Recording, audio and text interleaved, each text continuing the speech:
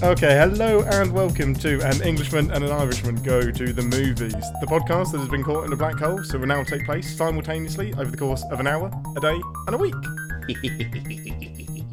Thank you, Sean. My name is Ian, I'm one of your hosts, and joining me as always is the man that could start a colony and repopulate the human race on a barren ice planet with nothing more than a spork, his sheer force of will, and a potato. It's Sean Ferrick! I feel seen, Ian. I feel seen. Exposed. I feel seen and exposed to something different, and I'm legally not allowed to talk about that. Was it the spork? Is that what really did it for you? I'm hoping for the sake of Ireland it wasn't the potato. Listen, look, one of these films name drops the fact that there's no potatoes left, and that makes me very, very sad. That is very true. It was quite a strange line to put in Dunkirk, but hey, it just really added to the whole feeling of total war. Ah, but Jesus, I can't start this colony without my potatoes. Hey. Corn just ain't gonna cut it. You be nicer to Lieutenant Commander Killian Murphy. I saw you eyeball your bit of paper there, your notes. I can't get that past me. Oh. Cool. So, we're going to tell you about the social stuff next, because we always leave that until the last very possible second. And our marketing and PR advisor, who we aren't currently paying yet, has said, no, stick it up front. So, we're pretty much everywhere that you go to on the internet. I don't think we're quite at the point where you can type it into Google. But if you go on... I said Google weird. On to Google. Google? Was that Newcastle? It's Birmingham, isn't it? It's Birmingham? Never mind. I'm close enough to Birmingham that people from Birmingham can hear the accent and be outraged. So anyway, you'll find us on Twitter. We are at English Irish GTM. If you go to Facebook and type in An Englishman and an Irishman Go to the Movies, we will pop up. I've tried it. The other place that we'd love you to get hold of us on is our email address, which is an Englishman and an Irishman at gmail.com. So no Go to the Movies, just an Englishman and an Irishman at gmail.com. Send us in any questions that you've got. We'd like to put in a questions segment or any suggestions for movie series or directors that you want us to pull apart and put through this ridiculous gauntlet. So you'll find us there. Any other socials, or should we move on? YouTube. We do have a YouTube channel. Bugger. Yeah, YouTube. So, likewise, English Irish. Now, the reason it's kind of forgotten about is because it's quite fledgling as of when this episode is being recorded. However, there's lovely, lovely big plans, so please do check back in. The films that we're going to take on this week, so we're continuing our our takedown of half of Nolan's films. So far, my track record has not been good, and I tend to be losing. I'm not going to say losing these arguments, conceding to the better argument, although I still don't agree with Inception and The Dark Knight, but I'm not even going to give Sean a chance to correct me on that one. So what we're covering off this week is Dunkirk versus Interstellar. Yes, is all I'm going to say to that. Yes. This has been, personally, this is the episode I've looked forward to the most. I'm glad that it's fall, because I don't think we didn't originally set out to do these two films. I think we knew... We didn't set out to do anything. This has been an absolute trip to get through the episodes. Kind of, yeah. We didn't set out to do anything. I didn't even know this guy. He just threw a microphone in front of me, and I beat him twice. With the microphone. Well, exactly. Yeah. Sorry about that, old chum. Are you though, really? Well, if we'd filmed it like I said we should, we could have more bloody YouTube content, wouldn't we? Kinky. Yeah. That would not be allowed on YouTube. Anyway. Sidebar. So what we covered so far, we had Inception versus The Dark Knight, and that's still possibly our most difficult episode because they're both so bloody good. It definitely was. But I think these two are the films, bizarrely, that I've enjoyed rewatching the most, because The Dark Knight and Inception I've seen 1,000 billion times. Yep. Memento was cool, I liked it. Good Lord, the name of the film that I now can't remember, Insomnia. That'll tell you how we felt about Insomnia. Exactly, we'll move on. But yeah, Dunkirk and then Interstellar, I just bloody enjoyed watching both of them again. There is so much to take out of these films. There is, and going straight into Dunkirk first. So, confession, in the cinema, I didn't like it. I knew it wasn't a bad film. At no point did I ever think, ugh, What? I know. You didn't. I thought on first watch, the time thing bugs me. It was unnecessary to do the week, the day, the hour on first watch. Disagree. You disagree that I felt it was unnecessary. Yeah, I disagree. Yeah, There's no cool. way you could have felt. I know you, Sean. There's no way that you felt like that. To be You're an honest. intelligent man. To be honest, yeah, okay, like forget anything. Because on second watch, I much preferred it. I still didn't love it. For me, knowing that, with the exception of Tenet, it's his most recent film. Tenet. I felt it was. You just kind of had to have the time trope. Now you did it well, but Yeah, no, I am getting. As we get to the back end of. I say back end of his films as if he's got any intention of stopping. The more we go into his films, and Tenet has bugged me as well with the time thing. This time, in some fashion, has hurt Christopher Nolan.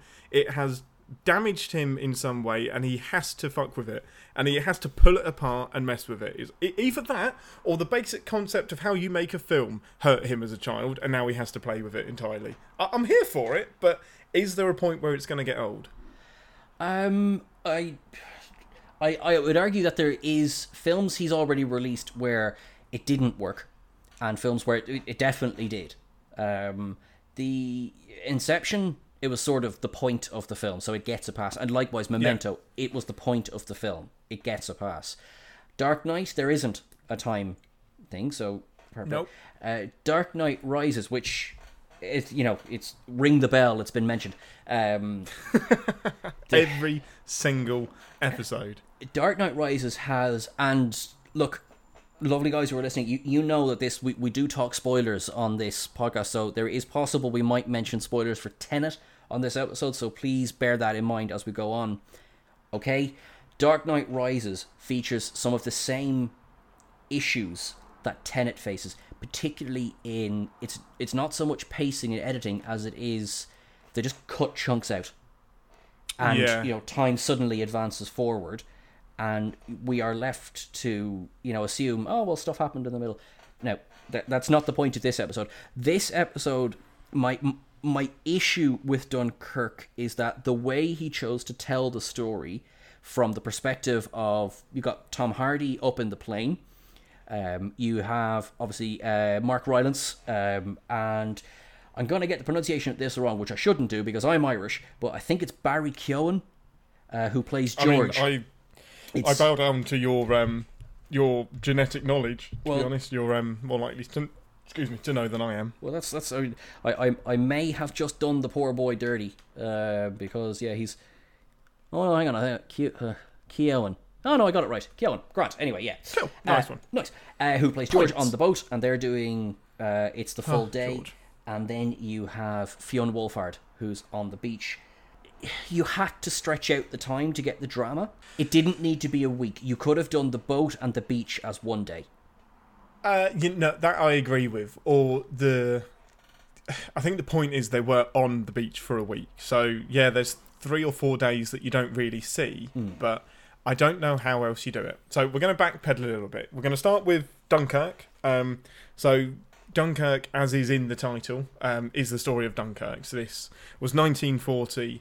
Loads and loads and loads of 400,000 troops.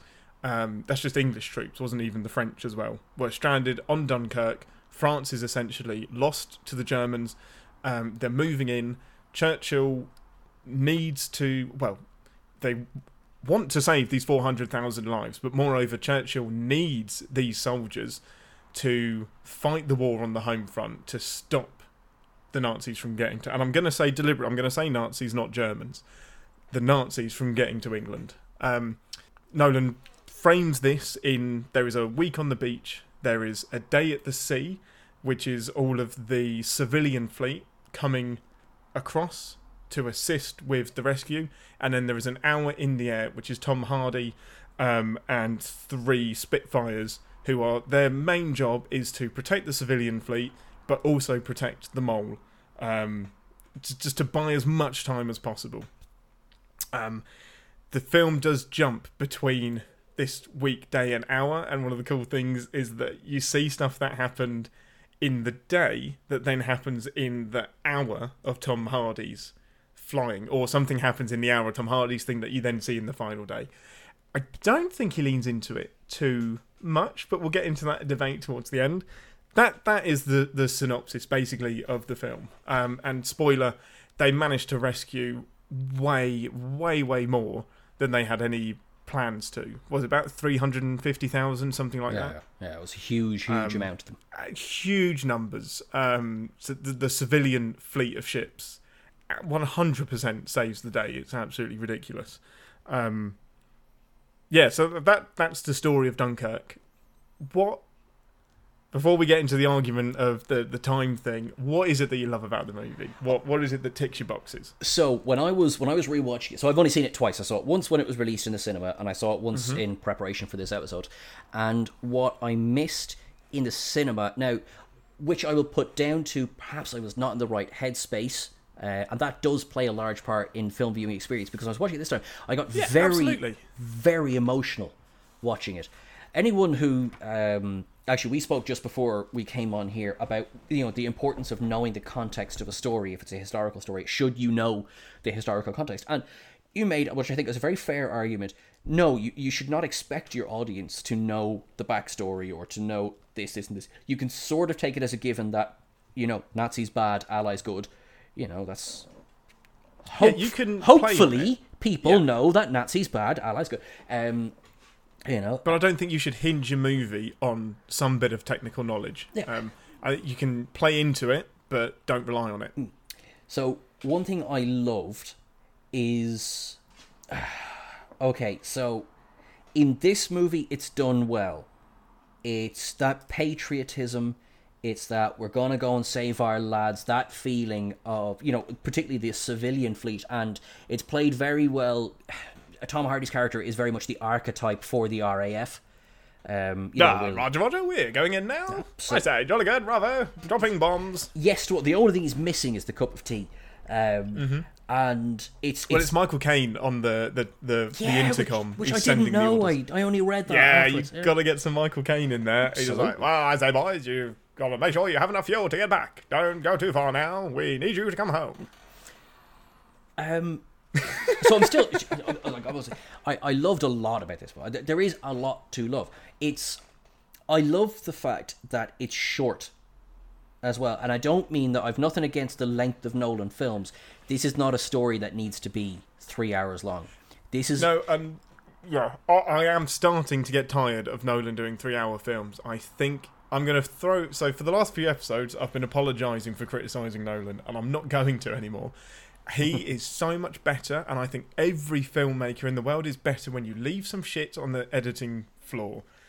If you're indulging in 3.5, 4 hour films, I love snuggling into a 4-hour film. Great, give me all of it.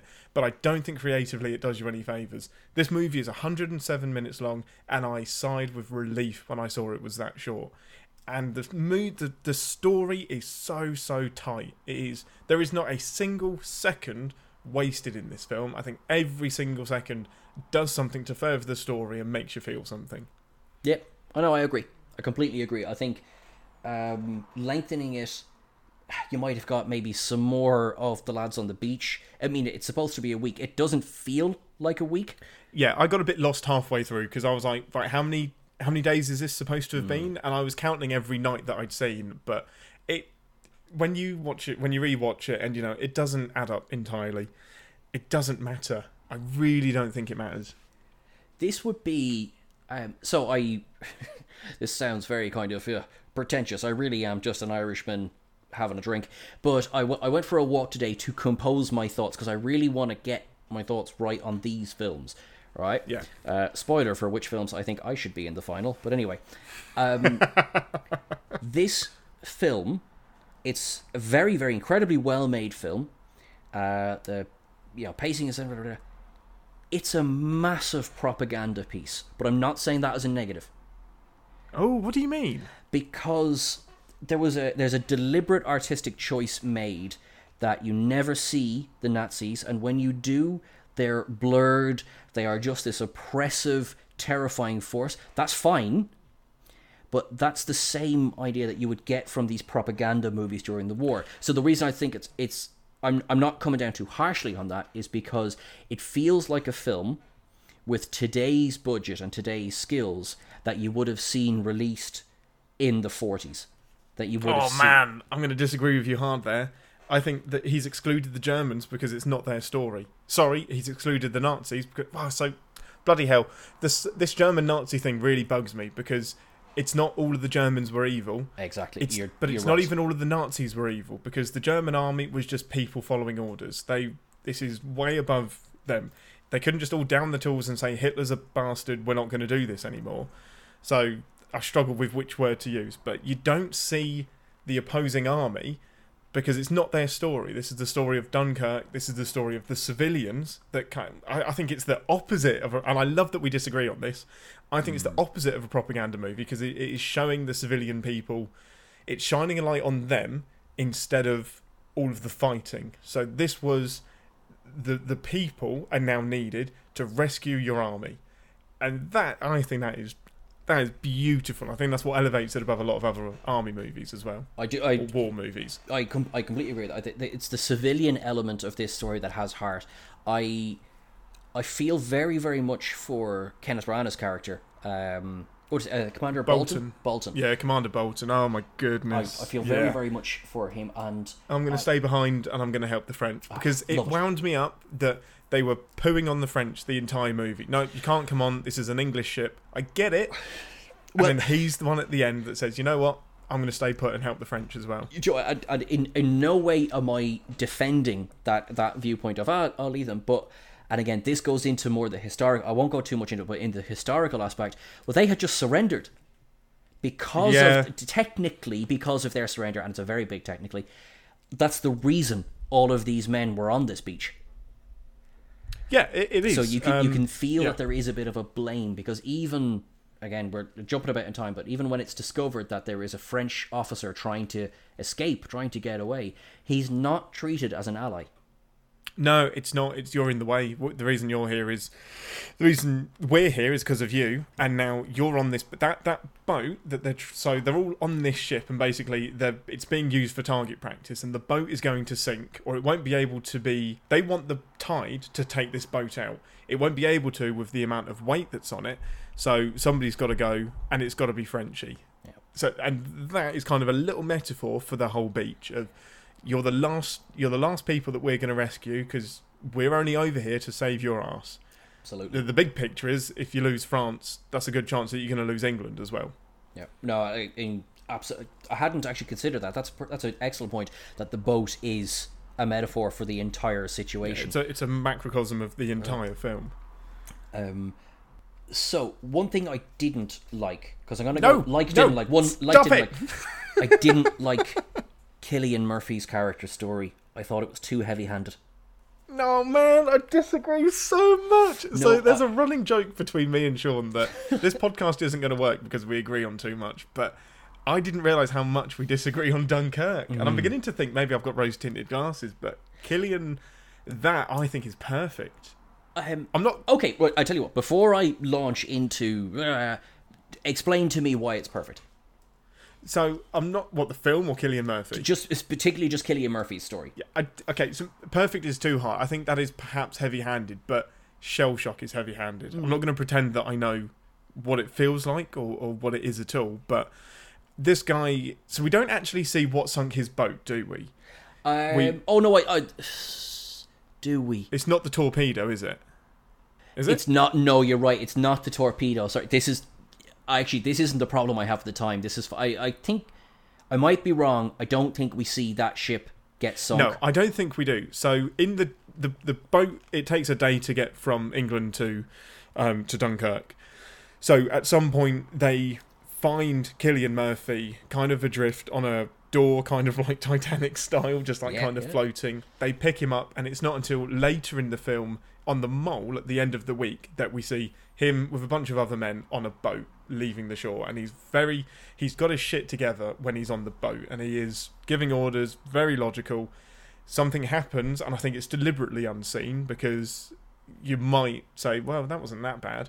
Something freaking traumatic happens to him between that point and getting picked up on the civilian boat, and he is completely shell-shocked. He won't go below deck, the captain of the ship...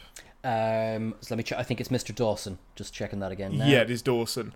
He has a bit of experience with this. It doesn't go into it too much. I think he's seen his son is in the RAF, and he's seen him go. Was in the RAF, and has seen him go through some trauma. So he knows the signs. He knows that you're not going to get him to go below deck, because he knows that if you get hit by a torpedo, your best chance is to jump off the ship. He's the definition of traumatized and shell shocked. He's been picked up, and now they're going back to Dunkirk. That is the one place in the world he does not want to be. And any training he's got or anything like that goes out the window. If I need to, I'll swim home. However, I'd much rather commandeer this boat. And you cannot get more motivation than that. Of I'm not going back there. Please take me home. I don't disagree with what you've said.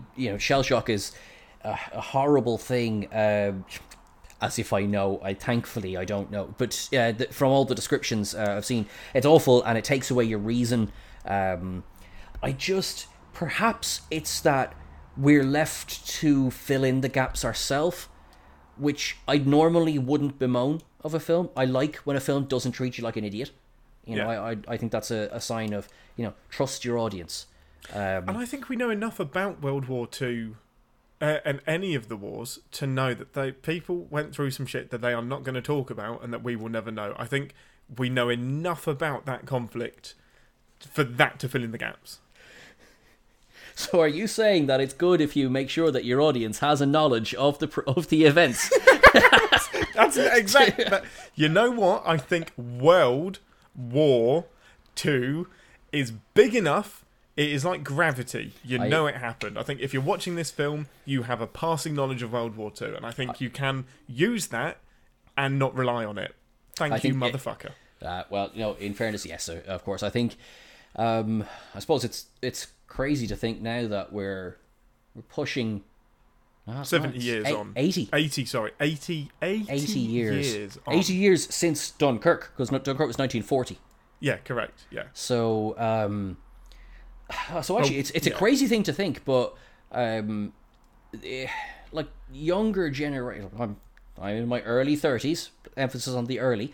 And yes, we'd covered World War II in school. I know a lot about it, and so yes, going into this film, I had a lot of latent knowledge about. I knew what Dunkirk was. I knew roughly where the war was at this kind of stages. But I suppose the reality is now a 15-year-old. Can you expect them to know that? Because this film is PG-13, so let's say that it might not have been made for a 13-year-old audience, but you have to accept the fact that the 13-year-old is going to watch it. Do you rely on the fact that... I don't think you adjust your film in any way. Well, I agree with you, but... yeah, does that mean then that there will be holes in the narrative for some of the audience? But I suppose, hang on, now, I'm not even going to use that as a criticism, because, to be fair, that could be true of any film. Objection overruled by yourself. I got in there before you, because... You know what? Yeah. And I think the best thing, if there are questions, it means that your 13-year-old is asking questions about a period of time that needs to be remembered, not as a grudge, but as a let's not do this again. Yep, and without getting too dark, as the world hurtles toward whatever is happening at the moment. Yes, it is important to think back to these times. But listen, all right, so back to the film.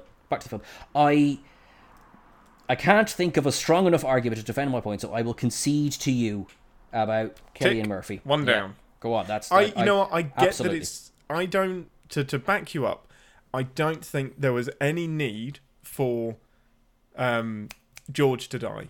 I think the problem is they didn't have enough of a story. You need a story on that boat. George and Cillian are plot devices to make an exciting story. Cillian is the soldiers of Dunkirk. Yeah, that's it. It stands out as you've put this together. You've invented this. Whether it happened or not, it's quite possible that it happened, but it does smell a little bit of, well, something's got to happen on this boat, or else it's just a taxi. So I get it. I get where you're coming from. How is this boat any different from all of the other civilian ships? Now, I'm just trying to find the exact... well, the fact that Look, I'll stick it in the description. So this boat is roughly based on a real story of... I'm trying to find the war. See, I think it's a survivor of the First World War who it was still in operation as a pleasure boat, but it was still in operation in World War II, and it's particularly their story, sort of soft retelling in this. Now, look, it would take me too long to go and find the notes now. And it wouldn't surprise me because George being in the newspaper, that kind of screams as something that would have. Why wouldn't that have happened? Like, why you must be able to find a kid that ended up in a newspaper because he was on a boat that helped at Dunkirk. If you think, like, I'm sure myself, yourself, and whoever's listening to this, I'm sure if you dig back far enough, someone's member of somebody's family probably went off to war somewhere along the way. They might have been a kid, they might have been a grown-up. One of my granddads, I had 3 for New Counting. So one of my granddads, no, it's not a gay couple, grandmother remarried, lied about his age, and he was 16 working in the war, which is conceivably around the same age as George would have been in this. And George, of course, he was 17. 17, sorry, 17. And it's because sometimes kids go to war. Kids have no place in war. You know what I mean? No one has any place in war. Sorry, especially children. Right. That's not right. So back to it's really. So I put a note at the top of my notes. Just stay respectful. Underlined. It's hard. I love this film, but it's hard to be passionate without feeling like you're dancing over a memory of something that was absolutely traumatic. Do you get what I mean? Like, I love watching this film and almost feel like I shouldn't, because nothing about this should be enjoyed. One thing that this film, and I think to help us as viewers enjoy this film more, what this does very, very well is that it takes one of the worst defeats in British military history and turns it into a story of hope. It really does, and that the defeat. So we're going to jump to the end of the film. One of the things I absolutely love is that Harry Styles and all of them are prepared for an absolute beating when they get home. They're apologising. They're saying, "Sorry, we let you down." The blind man that Harry doesn't realise is blind. He just thinks, "Well, that guy can't look at me." But the guy's just like, well, Harry's like, all we did was survive, and it's like, that's enough. It's all we needed to do, is all we wanted to do, and that gets me teared up when the guy's just like, all you needed to do was survive, we just wanted you to come home, that's it. And then you find out he's blind, and that's the reason why he couldn't look at him, because there was no point in looking at him. It's, in a way, so those within 2 feet of each other, Harry Styles and Fionn Wolfhard's characters have 2 completely different experiences with this same man, who is, by the way, portrayed by Nolan's uncle.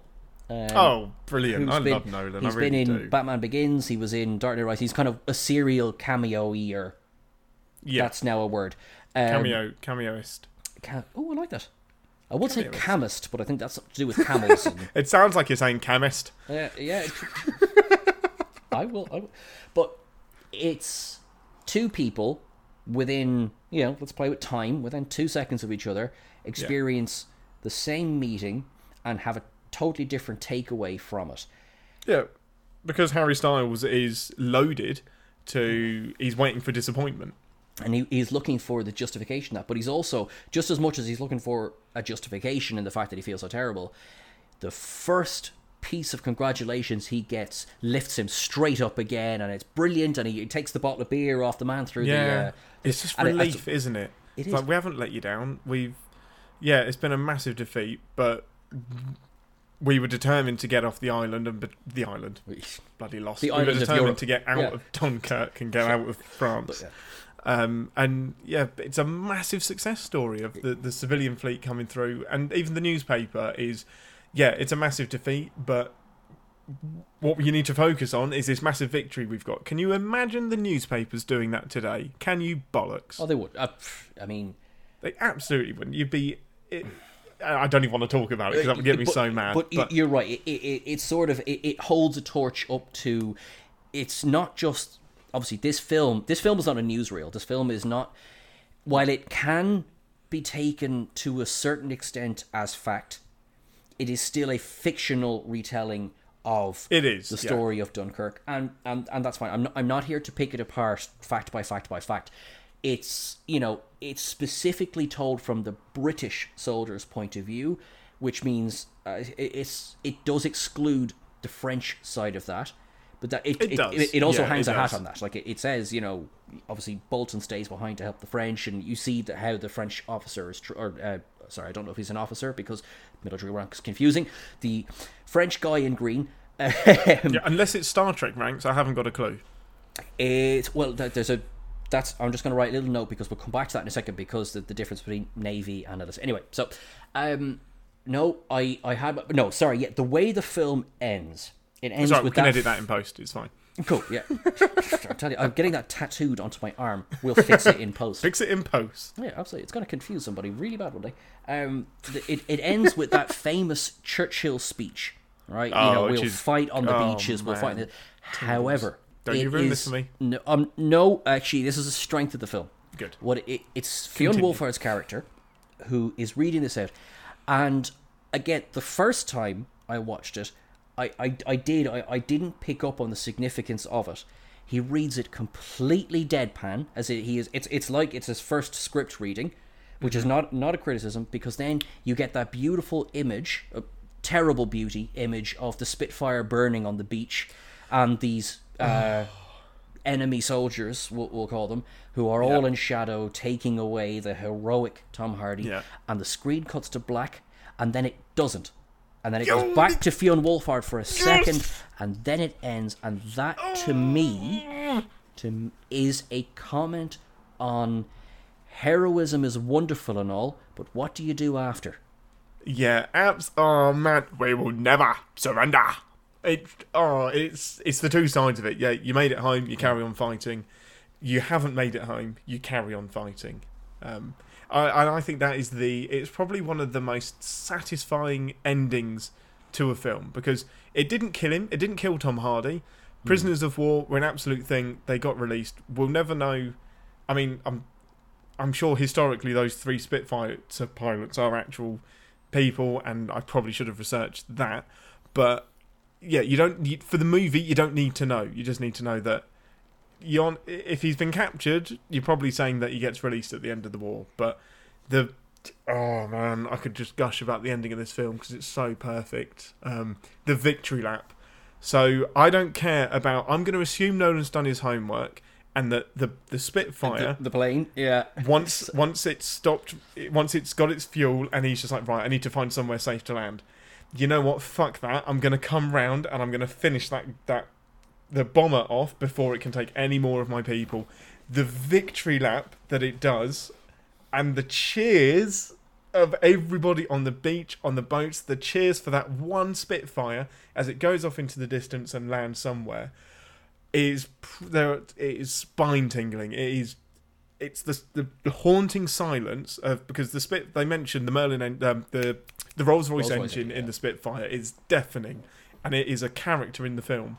It's gone, it's dead. The silence of the Spitfire just going across the screen, filmed in IMAX, is beautiful and so powerful. It feels wrong. It feels like it does feel wrong in the best way. Yeah. It's almost like it's now a bird. It's not a machine. It is part of Tom Hardy.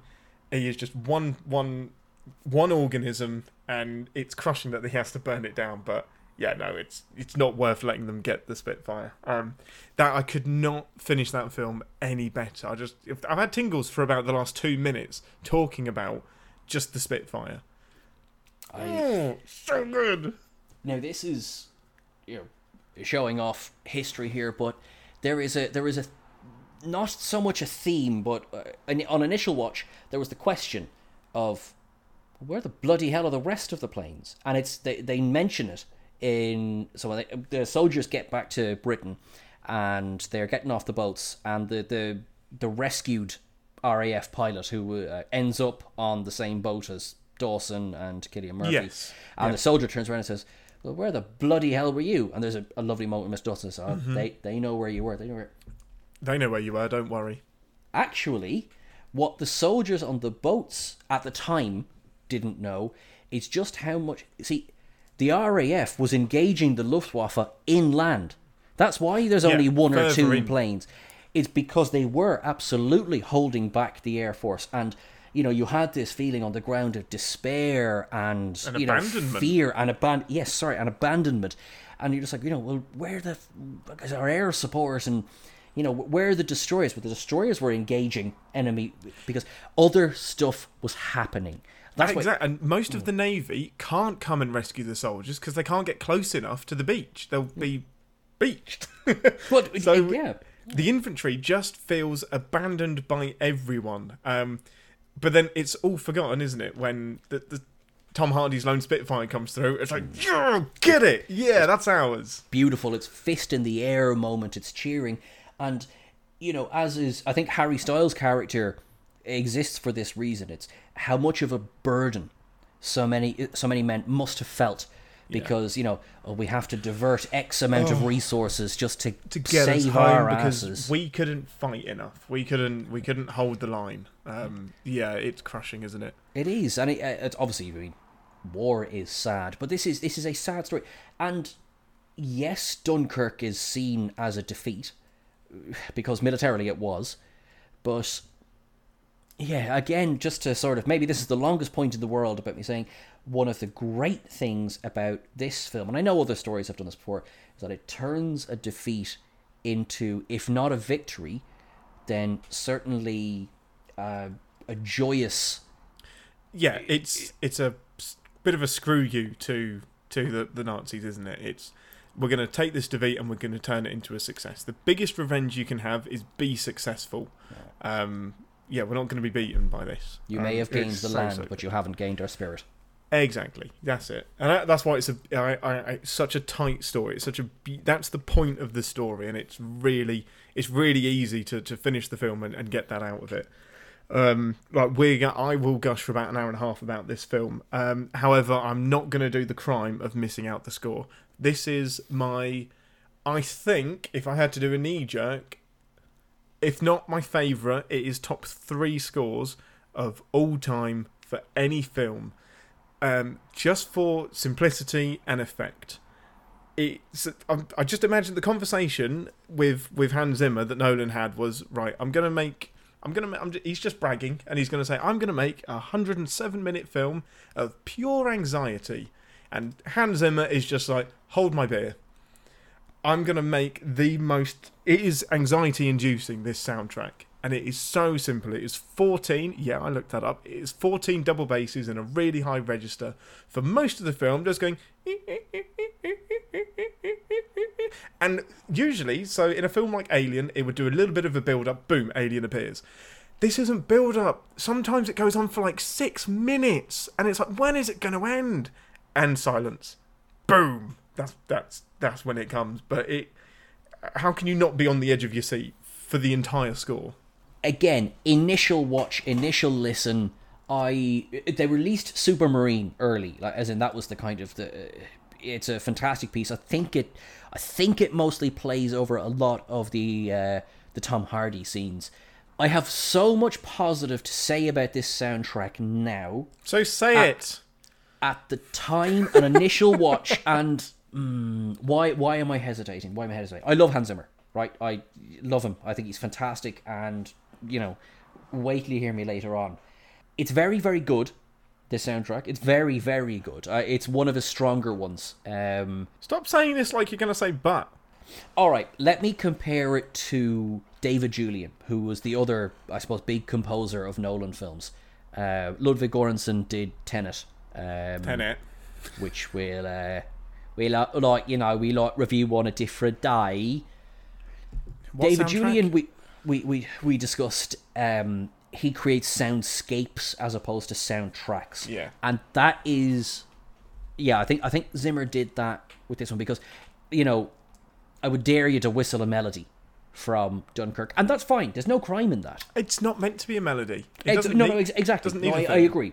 So there's not a score so much as there is a feeling. I think the score is to emote a feeling throughout every single film and scene, and it's either hope, anxiety, terror. It is emotions. The soundtrack. I feel yes, and I feel of the Zimmer Nolan films, the closest score to Dunkirk for the same type of effect would be Inception. Yeah, I feel no, the I'd Batman agree. ones are much more melodic. Interstellar we'll get to a little bit later on. I feel Inception, because if you listen back to the soundtrack, it doesn't make for as enjoyable a listening experience. Again, not that it doesn't have to. Not saying Yeah, it does. no, I totally agree. It doesn't, because it's there to punctuate the film. And you do notice it. I think you remarked last week, and I agree completely, that Insomnia and the week before, Memento. Go on. Did they even have music? Yeah, what music? Do you know what I mean? And again, that's... Same with Tenet, I think, to be honest. Oh, we'll cover that one in another one. Oh man, I'll have forgotten by then, because unless I'm paying attention, I don't pick up on scores. I'd make a hideous film critic, because I can't even remember too much of Interstellar's, which is why Dunkirk stands out so much for me, because I think of the soundtrack as much as I think of the film. And that's fantastic. Yeah, no, that's fantastic. Again, I'm annoyed at myself for my own hesitation. I should be like, oh, look, I like it. It's good. It's good. And it is good. I do like it. I think my hesitation is coming from this evening's pick of films. So it might be easier to discuss it when we get on to discussing Interstellars as well. I like it. It's very good. It does the job.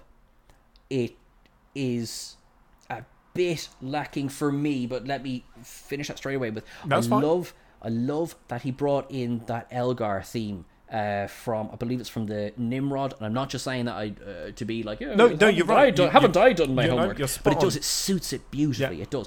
But he makes it a lot slower. He slows it way down.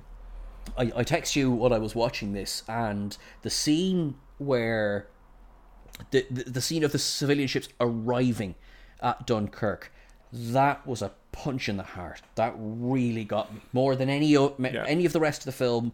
Like, the ending is great, we've discussed that, but that scene, because I am a sucker for a swelling current of music. People helping people. I love that. We'll go out of our way to make sure you're safe and everything. It's that feeling of humanity as depicted in Hollywood. That's it. People can be decent people. There is an imaginary sequel out there of Nolan's D-Day, but I would love to see if Nolan was so inclined, Chris. If you're not busy, I would love to see his take on that, because that would be a little bit further in everyone coming together, because that was cross. Yeah, it was international. This is Britain. Logistics of getting that done. It would show a lot, definitely. I'm not finished with the score, so the tick tock, which is I think Hardy's fuel running out. I think there's a part of the film which is very time specific. Tick tock, that is fucking Christopher Nolan's pocket watch. He recorded it, sent it to Hans Zimmer, and Hans Zimmer worked that into the score. It's such a basic score. It doesn't have a lot of fluff and stuff. It's, what emotion do I need? I need a bit of Panic with a Time element. Cool, we use Nolan's pocket watch, and then since rewatching it, I've listened to that soundtrack. I'd listened to it today walking around. But you can't listen to it on its own. It's not. It doesn't. It doesn't have to be listened to it on its own. That's you're right. You're right. Like a soundtrack should not live or die by whether you can listen to it on its own. You're absolutely right. I think Supermarine as a listening experience is too long, but then again, it suits the film. Well, how can it be too long? It matches the length of the scene, you madman. I know. Stop being a dick. But no buts. Shut up. It will make. My name's Sean, and I really like music, and this isn't complicated enough. It matches the. Oh no, it's complicated. Film. No, because Zimmer's done a fantastic job with this score. I like that overall. It's going to sound opposing. Overall, the score is quite short because the movie's quite short. If only you could see the vein popping out in his forehead right now. I've got a brand new mic and I've just broken it. Fine. The rest of this recording is going to be on these little headphones. One thing the score does excellently well Oh, how kind of you. is you're such a dick. Is the dread. Yeah, It does that. So it does the action well, but it does the dread. So the opening piece, the mole, which is the mole is the pier. The mole is the bit. I've got there's a friend that watched the film, and the film was ruined for him because he assumed it was called so it goes what location is 1 week the mole. It actually comes up on the screen. So my friend assumed there was a mole, so he spent the entire film trying to find a spy, and he was trying to work out if the Frenchman was the spy, who's going to undermine them, and totally missed that the beach is called the Mole, which is hilarious. That is gas. That's so shit. I was going to think, what did he think it was like Thunderbirds? You know, Thunderbird 2 drops down the pod and the mole comes out and drives down. I would think of, yeah. But yeah, he comes out of the film and he was like, well, who's the fucking mole? Who was the spy? They never tell us. Because, mate, there wasn't one. But it's compounded by your French man, who everyone is suspicious of. So it's like, well, shit, that's the mole. That's got to be him. I think we all thought he was going to open his mouth. It's going to be German. Yeah, absolutely. Or Italian, which would have been a bit sketchy. Make the score. It is very, very good. My hesitation stems from the one we're going to talk about. So when we get on to Interstellar, I think you'll understand why I personally am a bit like. I get it. I do get it. I think it really. The bottom line is I'm a criminal for not paying attention to the music in a film. So the fact that I'm gushing about this, in my head, elevates it. So therefore, because I noticed it, it must be great, because that's just how arrogant I am. No, because... But, like, your massive swollen head aside, what I will say is that a lot of times you could say a successful soundtrack accentuates without overtakes.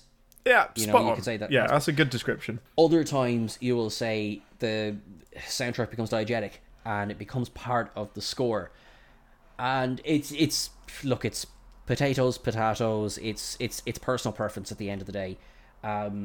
If you look at Zimmer's work on the Dark Knight trilogy, there are parts of that which are just incredibly melodic and thematic, and they suit the scene so well. Absolutely.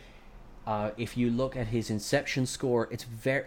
Obviously, I'm not going to say it's not loud, because yes, it bloody is in parts. Well, Nolan can't make a film without an overbearing soundtrack. Like, I almost feel guilty watching this film outside of a cinema, because I remember how overbearing and just dominating the soundtrack is in the cinema. It makes your insides wobble.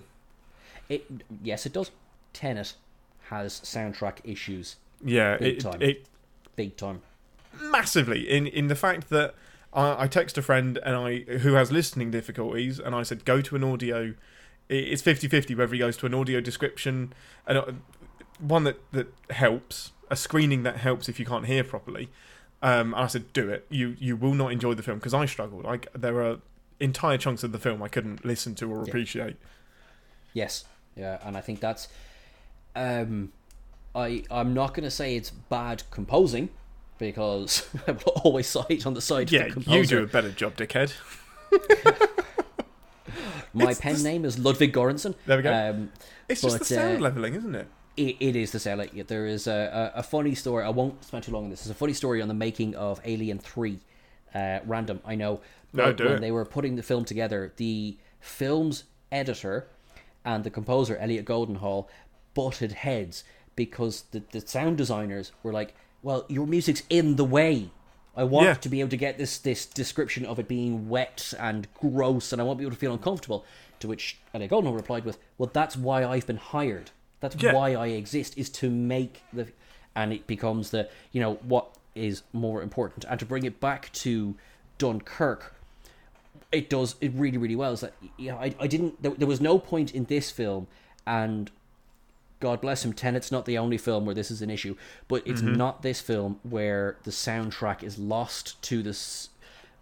sorry, for clarity purposes, where the score is lost to the soundtrack, or vice versa, the soundtrack is lost to the score. It does it really, really well. It is not my favourite, but it is by no means even close to the worst. No. Of Nolan's films. Stop calling it... You're such a dick. Stop trying to shit on Dunkirk. So... I'm gonna do some. I guess we'll do some wrap up thoughts on it. Every bit of this film is wholesome and good. So even Cillian Murphy, he in his attempt to overtake the ship, knocks down young George, who hits his head on something. It's like a stove or something at the end. He doesn't die instantly, which I think is a benefit to the film. There's this anger from, I can't remember the name of the other kid. Sorry, I want to say Oliver. It's not Oliver. You keep talking while I start. Yeah. So anyway, the actual son of the pilot of the ship. There's this anger when Cillian says, "Is the kid all right?" It's like, no, of course he's not all right. He's not okay at all. Right up until they've rescued everybody. And there's two bits of this scene that I absolutely love and are so powerful. It's everyone's bundling in downstairs, and your man's son, Peter, thank you very much. Peter says, "Oi, be careful with him down there." Harry Styles checks his pulse, and he goes, "He's dead. He's already gone." And Peter's just like, "Well, yeah, be careful. Anyway, be careful with him." And they all bloody do. Yeah. They gently pick him up. They slide him to one side. There's just this respect around. They don't know how he's died, but it's quite clear that he died on the way here. But in the same beat, the same second, he turns around, Cillian is standing there, and he says, "Is the boy all right?" And Peter just says, "Yeah, he's okay. He'll be fine." Just to focus on that moment for a minute, that was because Peter's presumably feeling so much anger towards the maturity on this kid to do that. The compassion. Because eventually the shell shock will, now whether he was aware of it in that moment, but presumably that shock will wear off, and Cillian Murphy's character is going to at least somewhat realise what he's done. Yeah. He will have to live with that. Peter didn't need to turn around and shout at him there. No. And I think Cillian's got enough to live with. I think Peter acknowledged that whatever he's gone through to make him like this now, he's got enough that he's going to have to deal with. He doesn't need to deal with that as well. And then the glance between him and the captain of the ship as well, where it's just a little nod. Yeah, you made the right choice there. Little moments like that are so powerful and so good in this film. Yes, no, I totally agree. Mr. Dawson, his elder son, who I'm not sure now if we know his name, he died about 2 weeks into the war. He was with the RAF, and there is a feeling that the RAF soldier that they managed to rescue it's a very spectacular scene. That crash was filmed with an IMAX camera, so that had to be done carefully. Yeah, they strapped it. So all of the Spitfire stuff is the external shots are filmed with an IMAX camera strapped to a plane. Film the whole lot. It's gorgeous. And then that crash scene is, oh man, there's a reason this film cinematically looks different to anything else, even on a regular screen. It looks bigger, it looks wider to get the scope of it. That is that. And again, tension, he's been through enough. He's deliberately decided to ditch it into the sea, and now he can't get out and he's trapped. I'm going to have a panic attack. Joe, that is a link back to The Prestige. Just that feeling of shout. drowning, the claustrophobia. It's... Oh, he does that. I don't know what happened to Christopher Nolan when he was a kid, but, I hope he's okay now. Indeed. But it never feels like, it's fine, he's going to get out. No. It feels like this could be the end for him. It feels really, really organic. What a grim way. And actually, the French soldier, he's snagged on something in the boat. He doesn't get out. No, and nobody knows. Nobody notices. Nobody knew his name. Nope. Anything. And that, to me, one of the huge, sad but huge successes of this film is that there are so many, in any medium, in any story, there's so many, the body that you walk past. Yeah, what that was you it? never know their story. Who was it? What happened? And this French guy says, 3 words. I think he says, "Je suis français." Yeah, that's it. That's all you ever hear. That's his 3 words. But I mean, on that point, so Nolan deliberately used very inexperienced actors. He wanted, with the exception of Hardy, obviously, and Kenneth Branagh, he wanted the bulk of the soldiers in particular to be inexperienced actors, to show that they're inexperienced soldiers. These were kids that have been drafted to help to fight for their country. And it's a bit of genius, isn't it? I know you should be able to rely on actors to act, but this does a bit of the work for you, doesn't it? Do you know this story that there was almost no script? Yes. So I think it was the initial plan is it was going to be, I don't know to what percent, but largely improvised. Well, it was Like going to be it would have 100% improvised. It was going to be, there's no script, we know the story, we've got inexperienced actors, so just film the scenes quite conversationally. Now, Nolan's wife, Emma Thomas. Emma Thomas, yeah. Thomas, yeah. Thankfully, and I think sometimes you need this person in your life that says, you're a bit too big for your boots here, said, no, you need some sort of script, especially if these are inexperienced actors. Don't leave it to chance. It's like whenever we try and ad-lib the intro, it always, no matter how many times we do it, we're going to get it wrong. So he threw together a 79-page script, just basically, as they'd started filming, just to cover off what needs to be covered off, just to give a framework. And I think it works. I think it's brilliant. Yes. I think the film says so much more through action than it does through the script. So right at the start of the film, you've got your French man who... Oh, and poor... I've forgotten the main soldier. Is it Tommy? It's Tommy. Sorry, I know Yeah, the your main actor's man, name. Tommy. All I think he's it's trying Tommy, to do yeah. for the first 10 minutes of the film is take a poo. He just wants to go for a number 2. And he gets stopped like 3 or 4 times. He gets to the beach and he's like, whew, made it to the beach. Drop trowel, looks over, and French, Je suis français, is burying a soldier.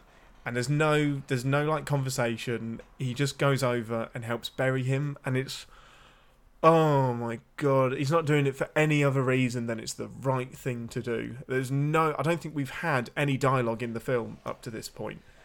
Everything is just actions, not words. I love it. I love it. I love it. I love it. I mean, my God, just in this series alone, we've seen Nolan more or less in series. So we've seen him, the things he's learned from each film being depicted, particularly the IMAX scenes alone are just stunning. And but actually, no, really to point to that, they're stunning. They're really absolutely stunning. beautiful in this film. They are used sparingly as well. So he doesn't use IMAX for the people scenes. So I think it's filmed on 65mm, wasn't it, for the conversational 70, I think. I think he's a big fan of 70mm. I might think be you're wrong. Yeah, I think this was the exception. I think he went for 65 gotcha. to give it a bit more closeness. Used IMAX for the big sweeping stuff, and then 65 or whatever it was for the close in stuff. So he's using his nous as well for that. And I just think this film is put together so well because he was on a time limit as well. I think that's the best thing he could have done is to not make it 3 hours long. I think you will never catch me saying Dunkirk is a bad film. Stop putting a comma after your sentences. But we need to talk about Interstellar. No, we do. I've gushed about it. I could continue to gush, but we'll give Interstellar a fair cop at winning this. It deserves. That's all I ask. It deserves that opportunity. So, Interstellar. Interstellar. So I'll say it now to all our listeners: pause the episode, go for a pee, because Interstellar is not one of his shorter films.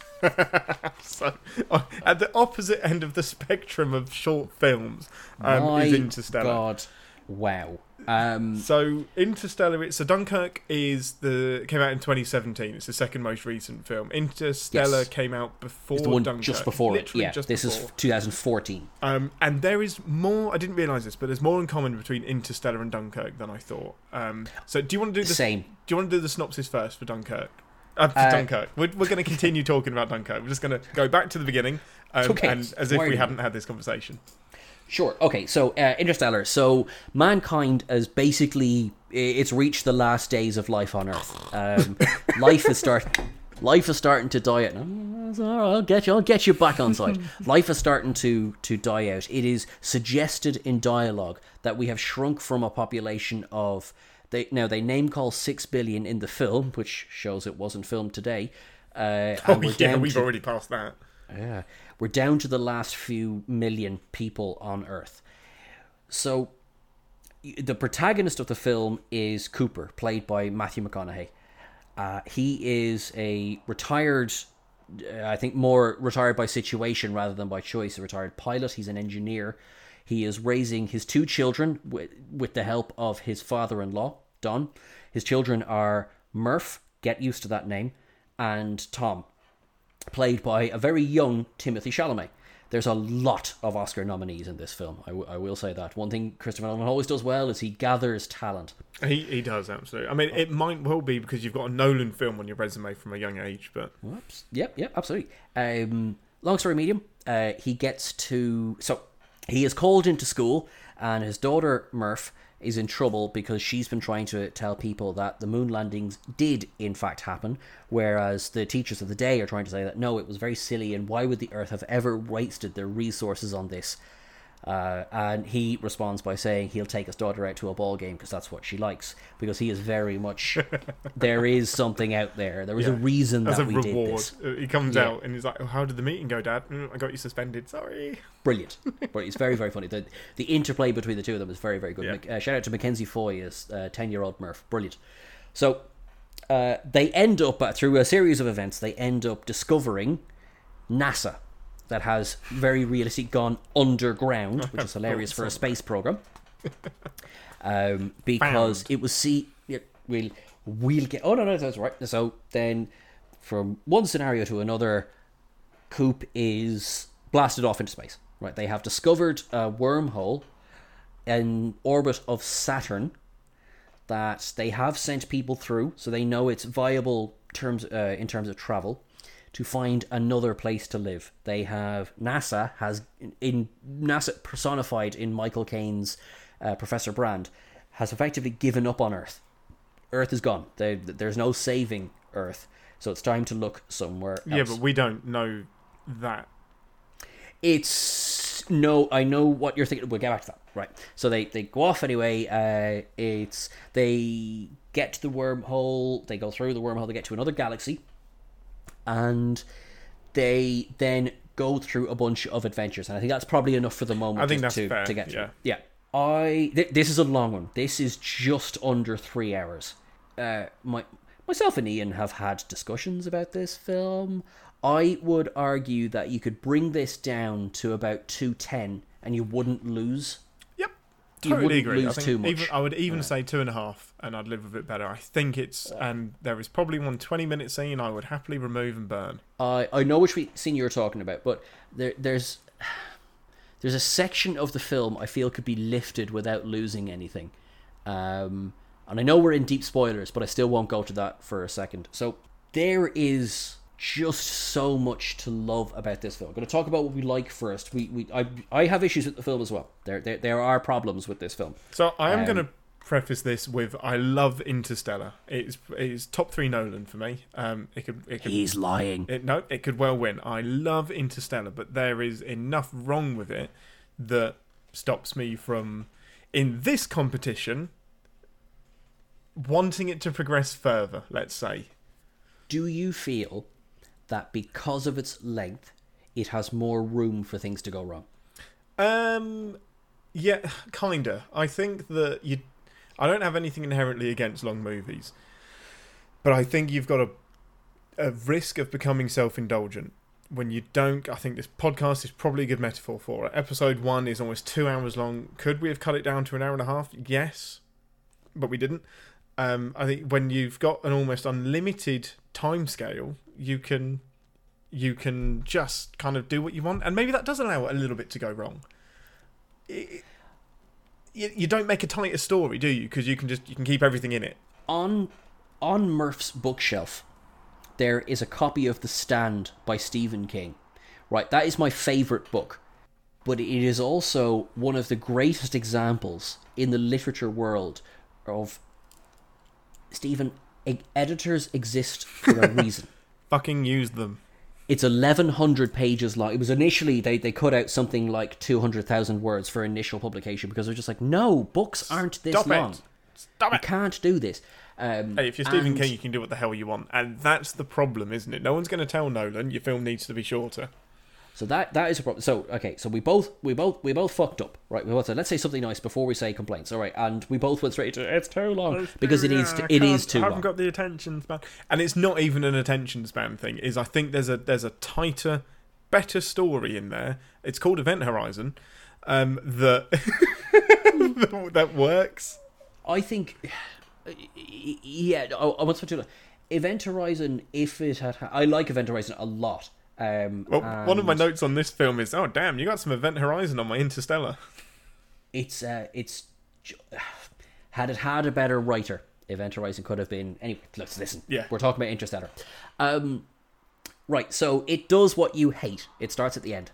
Hey, motherfucker, you stop starting your movie with the end of your movie. Now, it doesn't do it in a way that's 24 hours earlier, but it still does it.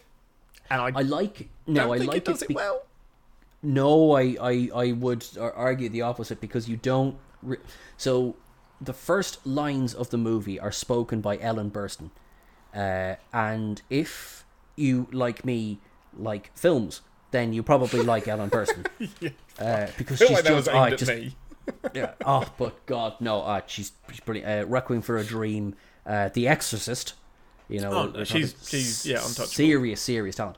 And you know, so again, first watch, I recognised her, but for some reason, because so much happens so quickly, you sort of switch off, because she's also intercut with interviews from a documentary called The Dust Bowl, which was made in 2012. Which was about it was basically a great dust storm that happened in the Midlands in the 1930s. So a lot of the scenes where you see dust being, beating down on Coop's house and on the car and everything is based on a real event that happened.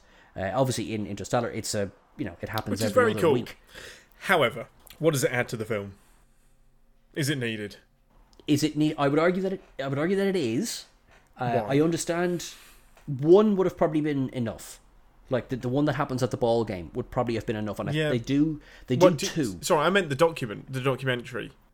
Does it add any? The dust storm definitely does. I meant including the documentary footage. What does it add? All right. What I like about it is that this film, and while it doesn't always do it successfully, what it does is it says, I am going to show you a future that is not Star Trek.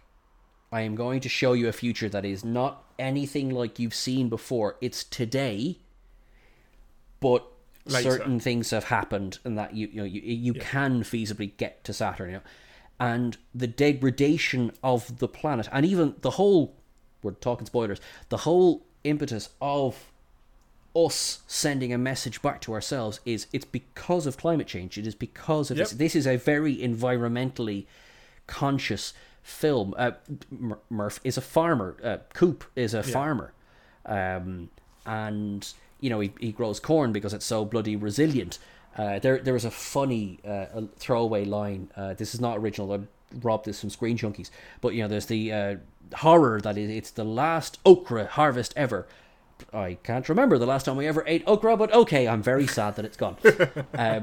But so two things on that. The Cooper is a farmer because, hey, the world didn't go to shit because we ran out of mechanics and engineers.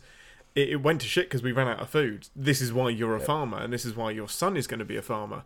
And also, even corn, the most resilient of every crop, is dead. It's dying. You've got about 30 years until... Nope. You will absolutely run out of food. So for me, including that documentary, this is it's a Marmite thing. Do you like that Christopher Nolan starts his films at the end? I don't mind it, which is why I don't mind the documentary footage. However, I get that when you're as fed up with him doing it as I know you are. I'm right. No, I'm not. Nolan does it fantastically in every film. He does it okay in this. Other films, it pisses me off because it's now just, oh, isn't this edgy? Isn't this interesting? This is going to grab your attention. No, just start with blowing up a shop like Die Hard with a Vengeance does. If you want to start with an action scene, start with an action scene. Don't worry about it being out of place in the movie. Sorry, the documentary footage reminds me I'm watching a film, and I hate things that remind me I'm watching a film. I'm watching a film to escape. The documentary stuff just reminds me this is out of place. That's entirely fair. One of the reasons that I don't have as much of a problem with it is that, for me, Interstellar is not an action film. It's a fictional documentary. And so because I feel it's that way, there are parts that don't fit into that description, I know, but because I feel of it overall that it's that way, the documentary footage for me makes sense. Totally agree. It is a documentary because it's pretty common that sci-fi was a dirty word on set. You weren't allowed to say this is science fiction. They had a friggin' physicist okay the script, and no science no science fiction went into it that couldn't be extrapolated from current science. I think we must have read the same thing. Dr. Kip Thorne. That's it. Yeah. So himself and his wife, I want to say Sarah, I think you're right, originated the idea. So it's an old idea. We're talking 90s, early 2000s. Steven Spielberg was originally approached to make this film, and by the time the Nolans, because it's Chris and Jonathan Nolan, got their hands on this, and in Dr. Thorne's own words, changed it so much that it wasn't their story anymore. No, but Jonathan still was respected. Yeah, he was already attached to write it with Spielberg. Yes. And then when Spielberg turned it down, did it because Spielberg was doing Spielberg things, he said, you know what? My brother Chris Nolan, you might have heard of him, he also directs films, so let's get him on. But yeah, I almost feel like there was an uneasy thing between Nolan and the scientific advisors, because they kind of agreed, cool, but as long as you don't handcuff my story, cool, but as long as you don't make up some science. I get what you mean. It is, at the same time, it's a Mexican standoff. Yeah. It's also like an angry symbiosis.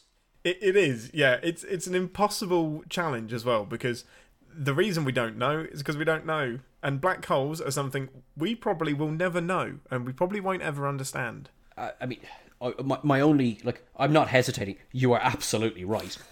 My hesitation is that I want to know. I'm like the X-Files. I want to believe. Exactly. Yes, so that is where it becomes pure speculation. I mean, and I'm not even talking about the Tesseract scene. I'm talking about just the fact of getting into a black hole without dying instantly. Yeah, I do. I think it's to the film's benefit that they keep the science really, really grounded.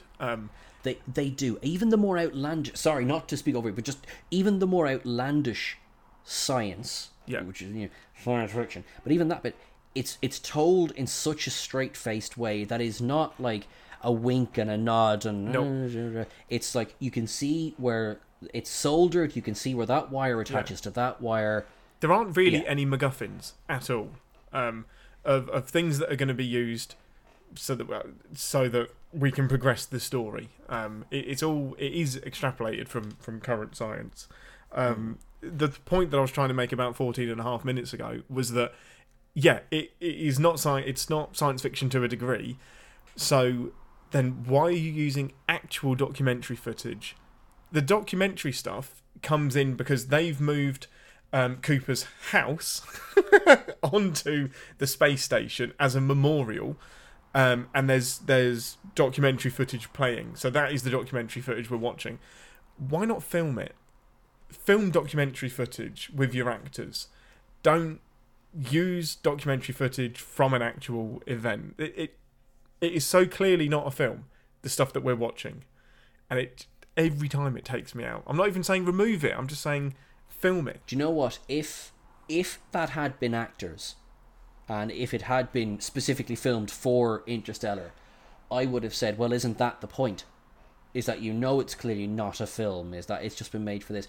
But the fact that I know it's footage from a documentary, I do actually, I agree. Well, you can always take inspiration from a real-life documentary and make your own. I mean, you're making something else. Why not do that? I don't know what the benefit is to using real footage. Whether it was, I want to honour what happened. Well, you are honouring what happened. You're putting it in the film. The dust But this isn't storm. what the film is about. The film isn't about that horrible dust thing that happened. This isn't Dunkirk. You're right. Frankly, you're right. And they weren't a million miles off each other. But you're right. So I think when you have a film that cuts between locations the way this does, because this obviously cuts from the Endurance spaceship back to Murph on Earth. Murph on Earth, there we go. Mirth on Earth! And some films will do that, and you will run the risk of going, well, I don't care. Show me the sci-fi. I want to go to the other planet. This does. There's a lot of emotional attachment, and I think the documentary footage, not to stay at one point for too long, but I think the documentary footage leans on us caring so much about what's happening to the Earth, which we do. I do agree with you to the point that it goes just a little bit too far. I wouldn't necessarily excise it, but I might recreate and maybe alter it. You know, yeah, I think the emotion thing is the best argument that I've heard. Is it adds a bit of emotion to the plight, and how no matter how much you act, there's nothing that switches people that have actually gone through it.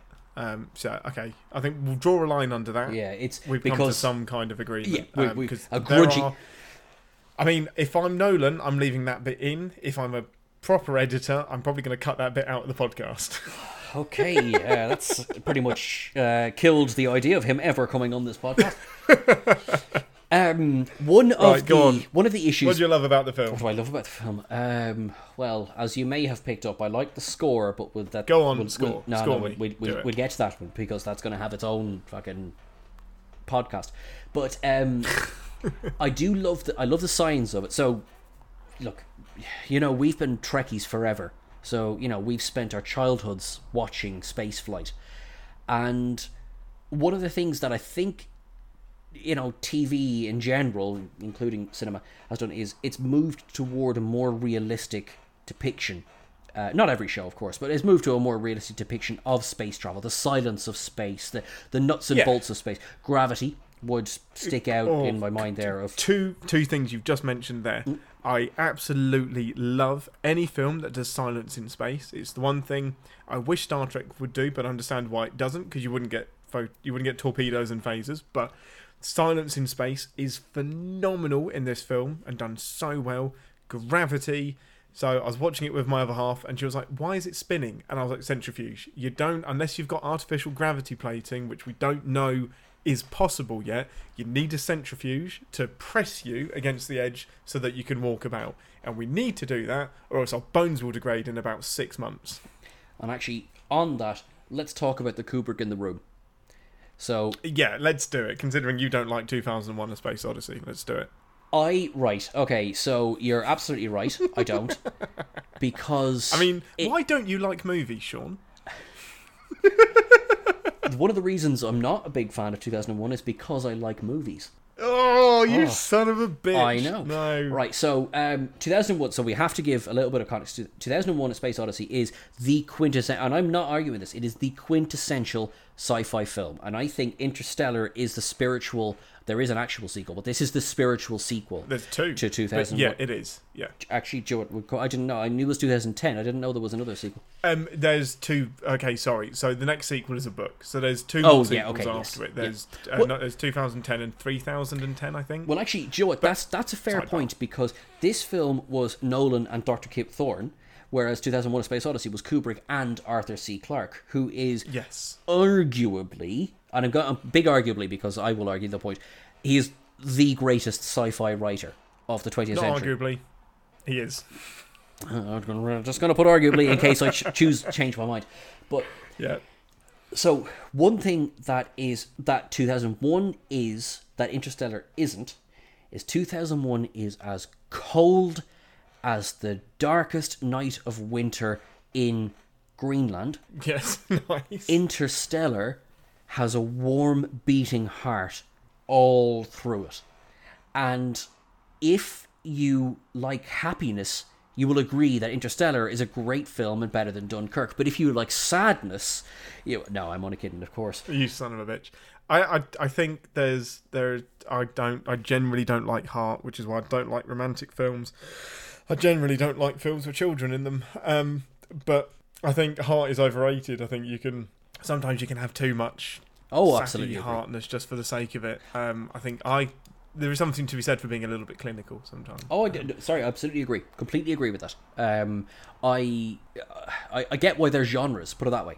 Like there is a romance genre. Yeah. I feel that at its core, Interstellar exists to depict the love between a father and daughter. That's the story. That the heart of the story is family, isn't it? Yeah. And it's not. So this is something that Nolan himself has said: is it's not a sci-fi movie. It's a story about family, and that was the brief that he gave to Hans Zimmer. To steal a point that you're going to make, no doubt, is I want you to write a piece of music about family and about a father leaving his daughter.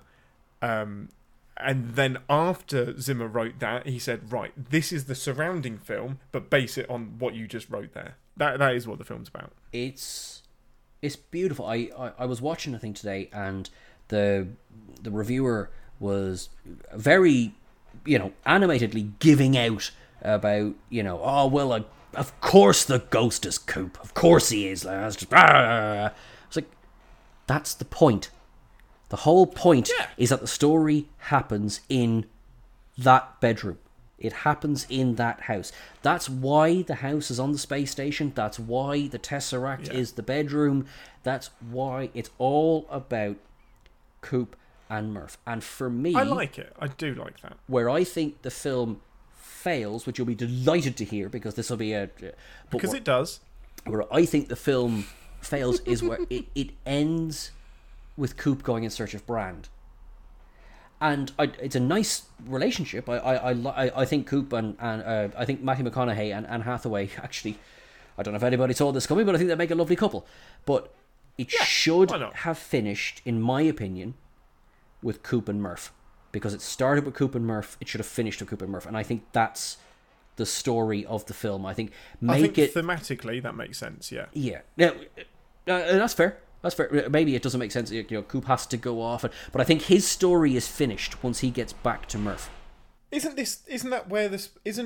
Anne Hathaway's planet where who is Edmonds. the astronaut? Edmonds, yeah. Isn't his planet? That's where the space station is going. Isn't that where the place is going? I thought they were aiming for that. No, because she has made. Well, so by the time that Coop makes it back to humanity. It's a throwaway blink and you'll miss it line. There are many of these stations. So they've just decided, now that they've solved the gravity problem, we can exist in space. We can lift off as many of these as we want, because gravity don't mean shit. So we'll just live in space. Basically, I assumed that they were still on course to Anne Hathaway, because that is a... But then how would they know that planet? They wouldn't have known that planet is habitable. I'm not sure if... No, I'm not sure, because, and maybe this is a criticism against the film. I'm not sure whether they're following the signals from the wormhole or whether they have reached, because, whatever, 50, 60 years... Well, more. Maybe 70 years have gone by. Altogether, it's 74 years. Because so that puts... So it's Murph 23 years on the water world. Yeah, thank you, Kevin Costner. And then 51 years on the Event Horizon. Thank you, Event Horizon. Thank you, Kevin Costner. Fuck, yes! And then 51... No, it wasn't Kevin Costner. Shit, who was it? No, I get him confused with Kevin Costner. Sam Neill. The man from Jurassic Park. Sam Neill. Come on, well, they look exactly the same. Sorry, thank you, Sam Neill, and aka Kevin Costner. And there's 51 years around the black hole. So yeah, it's about 74, 75 odd years. I knew it was X amount of years. I didn't. Now it makes sense to me. I didn't realize it was 50 years around the black hole. I know from Star Trek, Stargate, those kind of things.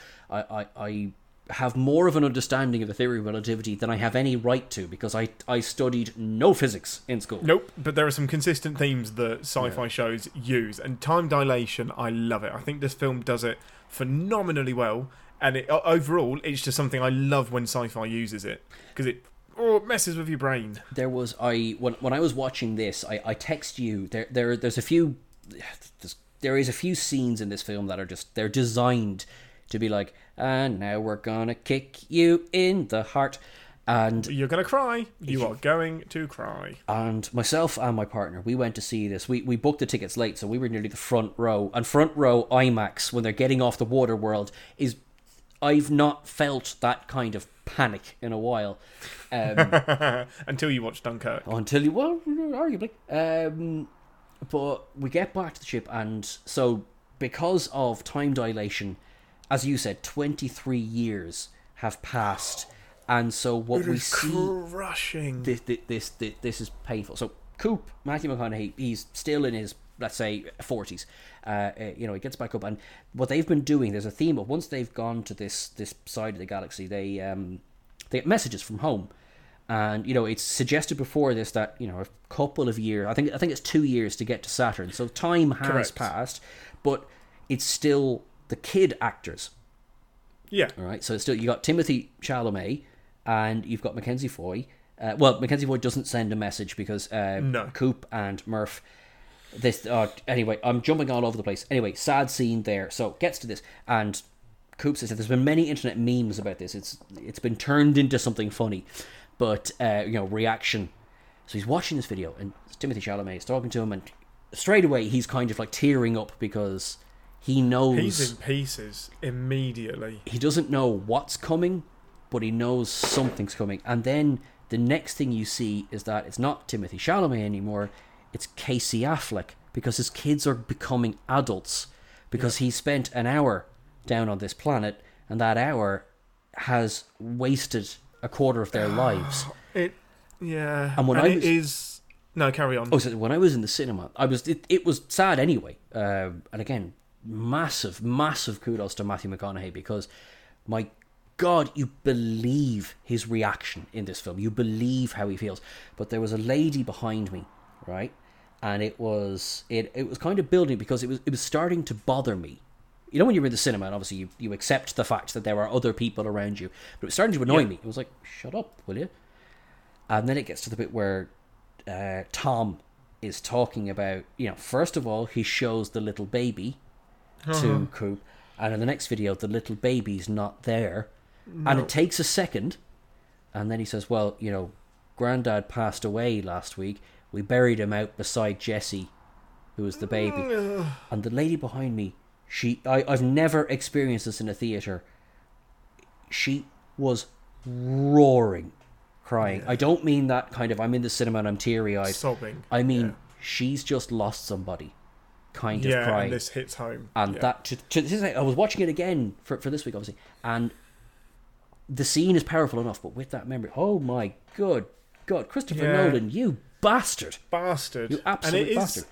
It's one of those scenes that I watch and realise I could never be an actor, because I don't know how McConaughey pulls that off. He is sobbing. No amount of onions is going to bring those tears to your eyes. And it's almost, he's letting everything out, because every second that he's on, literally every second he's on the water planet, he knows that he's missing out on years. So I'm a bit of a nerd, and I did a bit of maths on it. Mm-hmm. So they tell us that 1 hour equals 7 years on the planet. So every single second on the planet is 17 hours. This doesn't quite make sense, because they've been gone 23 years, which means that they must have been on the planet for 3 hours. But it doesn't look like they were on the planet for 3 hours. Yeah. Oh, sorry, I agree.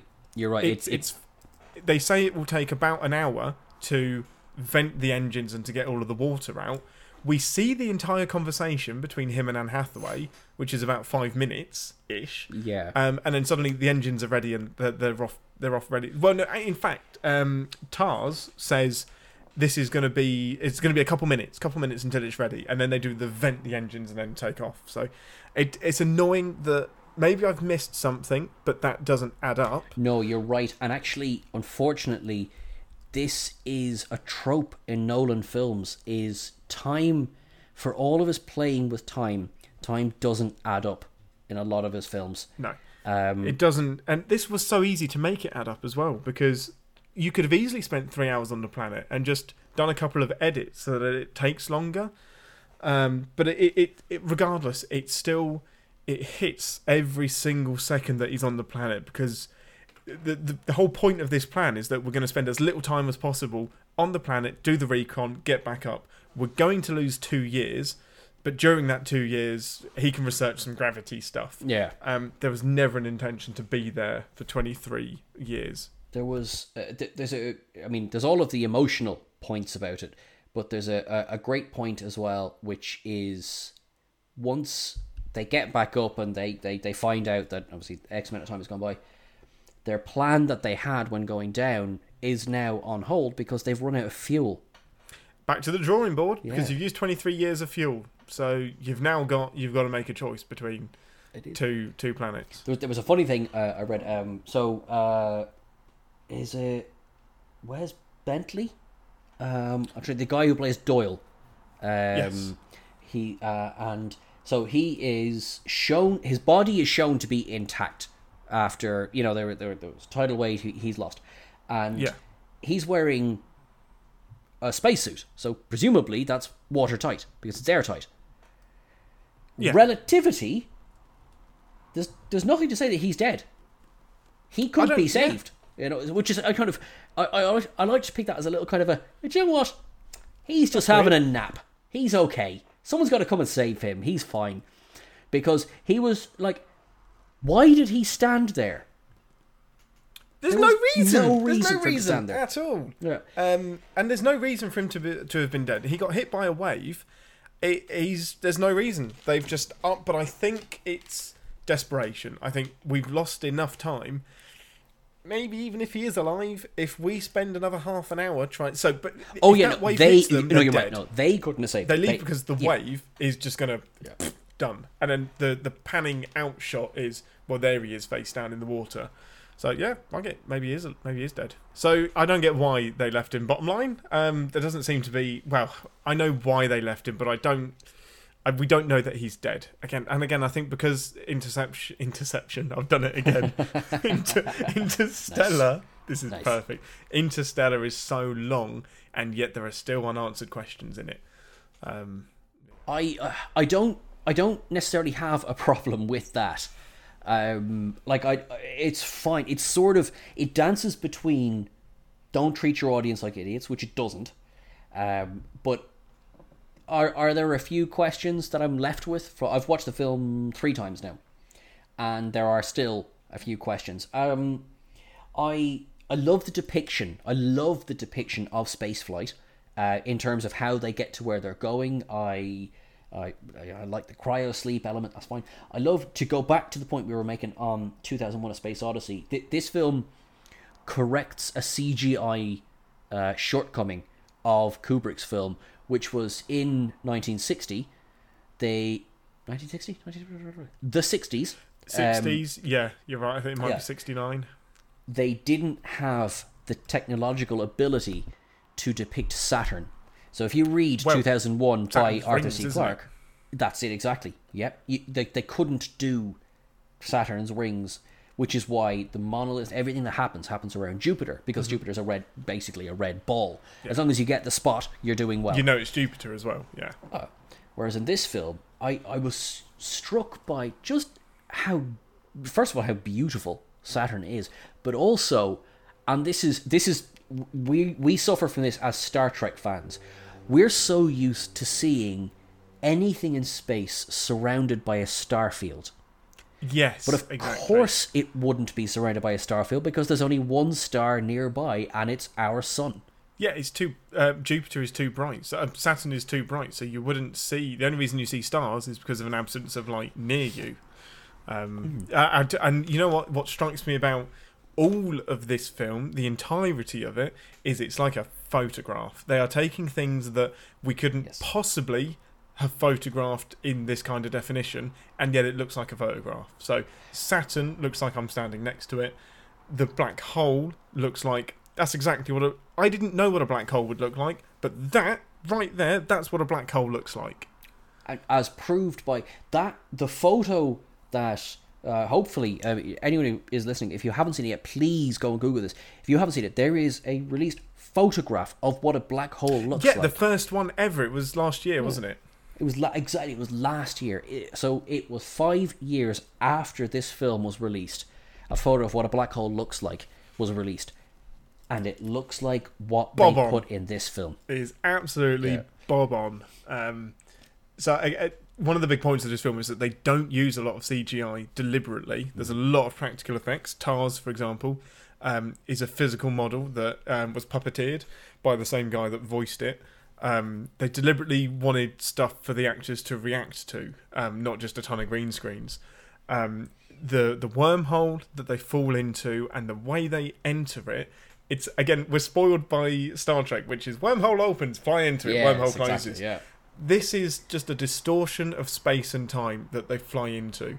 You know it's a wormhole, and yet you can't quite see it's there. It's you would just think, yeah, that's what a wormhole looks like. It is mind blowing. It is actually, to come back to a point that you were making earlier about Event Horizon. It is almost word for word the explanation that Sam Neill gives in Event Horizon of how a wormhole works. Yes, Is the explanation given in this film? Mm-hmm. It is not point A to point B. It's folding space so that point A and point B exist in the same space at the same time. Absolutely. And it's beautiful. And it's in my notes as well that they even use the same example. They fold the bit of paper and stick a pen through, whereas in Interstellar it's just a bit of notepaper. Sam Neill does it with a pair of boobies. It's a nudie mag, isn't it? Yeah. So, from a scientific realism point of view, as a viewer, I'll say, before you deep dive and go into that part, it's probably one of the most realistically depicted sci-fi films ever. I think Contact is still held up as the most scientifically realistic film or sci-fi film. But that's Contact's not trying to be too much. There's not a lot of new science in Contact. SETI is a thing. Contact in my absolute love. Contact is boring. But it's not. It's not boring. Yeah. It's just because we're used to. It was the same year as Independence Day. I mean, that was what we were used to. So this film, it accepts the fact that we as an audience, we have to have something to react to, which is where the heart of the film comes from. It's the Murph and the Coop storyline. It's the Brand and Coop storyline. You get your turn on a character is when Professor Brand makes his confession to Murph, and that's son of a bitch. Did he need to tell her? I mean, arguably, yes, because I don't want you to waste your life. Arguably, no. Why would you drop that? No. He does her? have to tell her so that she doesn't continue on this futile path. That's where, yeah. You've got to try something else now. This, I know from day one, 50 years ago, this formula ain't going to work. You've spoken in the past, and you've spoken on this about foreshadowing, Chekhov's gun, and this film, it both falls victim to it, in that it does a the bit. watch, but the watch, of course, the watch is going to do something. Like the wormhole itself, the film is a sphere. It is turning in on itself. This is what I said at the start. I don't mind that this of all of the films, I don't mind that this film starts at the end, because I think it is designed to start at the end. It is designed. You're on this permanent loop, which is. The weakness is when you break out of that loop. It's when Coop goes after Brand. I don't really... I'm sorry, but I don't care about that story. If you're going to end it that way, you may as well end it with Cooper being lost in the wormhole in the fifth dimension, whatever. You may as well end it with him communicating the science back to Murph, dying, and then Murph carries on and lives a life. End the film there, and you've saved yourself 20 minutes. I wouldn't even have minded... because I do love their bedside chat. I feel that is the way the story is written. I feel that that's necessary. But the way this film is written, I think overall I would possibly be okay with what you're saying, just to have him lost in the black hole and manages to communicate back, and we don't know the science of it, and that's fine. I don't need it explained to me. No, he communicates to older Murph, so you could easily communicate something in that of an apology as well, and say, so I got all of this formula, I got all of this science, and then a line that just said, I should have stayed. That would have been, I think, just as powerful, and probably a relief for not old Murph, but I've forgotten her name. She's from Zero Dark 30. Jessica Chastain. Jessica Chastain. It would have been a relief for her as well, because there was a purpose to his journey. I think you save a lot of time, and I think I don't like how he just exits the fifth dimension, floating in space, and they find him. Bullshit. If you're floating in space, you're not being found. Space is big. I'm totally okay with that. Sorry, with what you're saying, I'm okay with that. I feel that they went with the Hollywood ending. I absolutely agree. Absolutely agree, and I don't know why. If there was a way that they could have had old Murph and him meet... You have this amazing technology of the Tesseract. I'm sure you could somehow manage to do that without... I mean, they are interrupting the flow of time, and the fact that they can make him send messages back to 10-year-old Murph and Jessica Chastain. I'm sure they could have found a way to have him have a chat with Ellen Burstyn. So, yes, I do feel they went for the Hollywood ending, where I don't feel that was necessary. And it's not very Nolan either. You don't need McConaughey to have a happy ever after. Well, hold on. Bruce Wayne had a coffee in an Italian right, okay. cafe. Nolan. I'm glad you're holding up Dark Knight Rises as the best ending of a Nolan film. When Nolan does ends films badly, this is what happens. When he has to go Hollywood and there has to be a resolution for the main character. Sometimes shit happens. The Dark Knight. Sometimes shit happens. Yeah. He's a baddie, and he's gone off, and that's he doesn't necessarily have to. I don't know how I would have entered the film. I wouldn't have had him come back and then go again. It goes from the most surreal, bizarre, hard to comprehend because we're not supposed to comprehend scene back to normality, almost as if that hasn't happened. I think so for those of you that haven't seen the film, for God's sake, we're not going to be able to explain this bit, but basically he deliberately flies into a black hole so that him and Tars can transmit the data back to Anne Hathaway, who can transmit this relativity information back to Earth, which will allow them to... There's a missing link between relativity and gravity. So you can't get the massive city ship off the planet without defying gravity. The black hole has the answer. He falls into the black hole and ends up in this dimension which has been created by future humans to allow McConaughey to communicate the science back in time. It's basically the wrong side of a bookcase. It takes a few watches. I mean, even just to what you just said, took me a few watches to get that. Yeah, exactly. I did not get it on first watch, and that is, it is a criticism of it. Again, it doesn't need to be spoon fed to me, but I had no idea what was going on. Again, it's one of those things that takes you out of the movie because we can't comprehend this stuff. You are seeing time as a dimension, and our brains are not wired to look at time that way. So whatever you do to manifest it takes me out of the movie.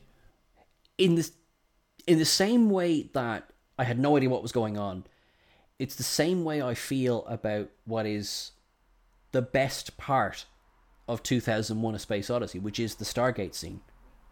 Yeah, totally. I don't know what's happening. I don't know what's going on. The space child, the space baby, star baby, which is it's not so much an homage as it's just like copy and paste. You have Coop floating in space, much as the star baby does, and it didn't take me out of the film so much as it hammered home to me that I'm not. And I might be assigning way too much to Nolan here. I'm not supposed to understand. I'm just supposed 100%. To view. So don't put it to film. I think you've set yourself an impossible task. Ian, did you just suggest that your audience must understand at all times, or you should never commit it to film? No, I'm saying that if this sticks out like a sore thumb trapped in a blender because your entire film is science and not science fiction, let's set it as much in reality as we can. However, we're going to have a 15-minute scene of something that is literally unfilmable because you can't extrapolate this from current science at all. I'm amazed it got past the scientific advisors. I get that you can phrase it as this is just how his brain interpreted things. No, because there's a physical element to it. He is communicating through time. I'm not going to suggest a way to make it better because you can't manifest this extra dimension because it don't exist. Well, because there is a line by Tars that they created this so that he could do what he does. Yeah, it's a throwaway line. So this film does it so many times. You know what? I will say, there is a lot of throwaway lines in this. Bloody Tenet does it as well. It's too complicated. Don't think about it.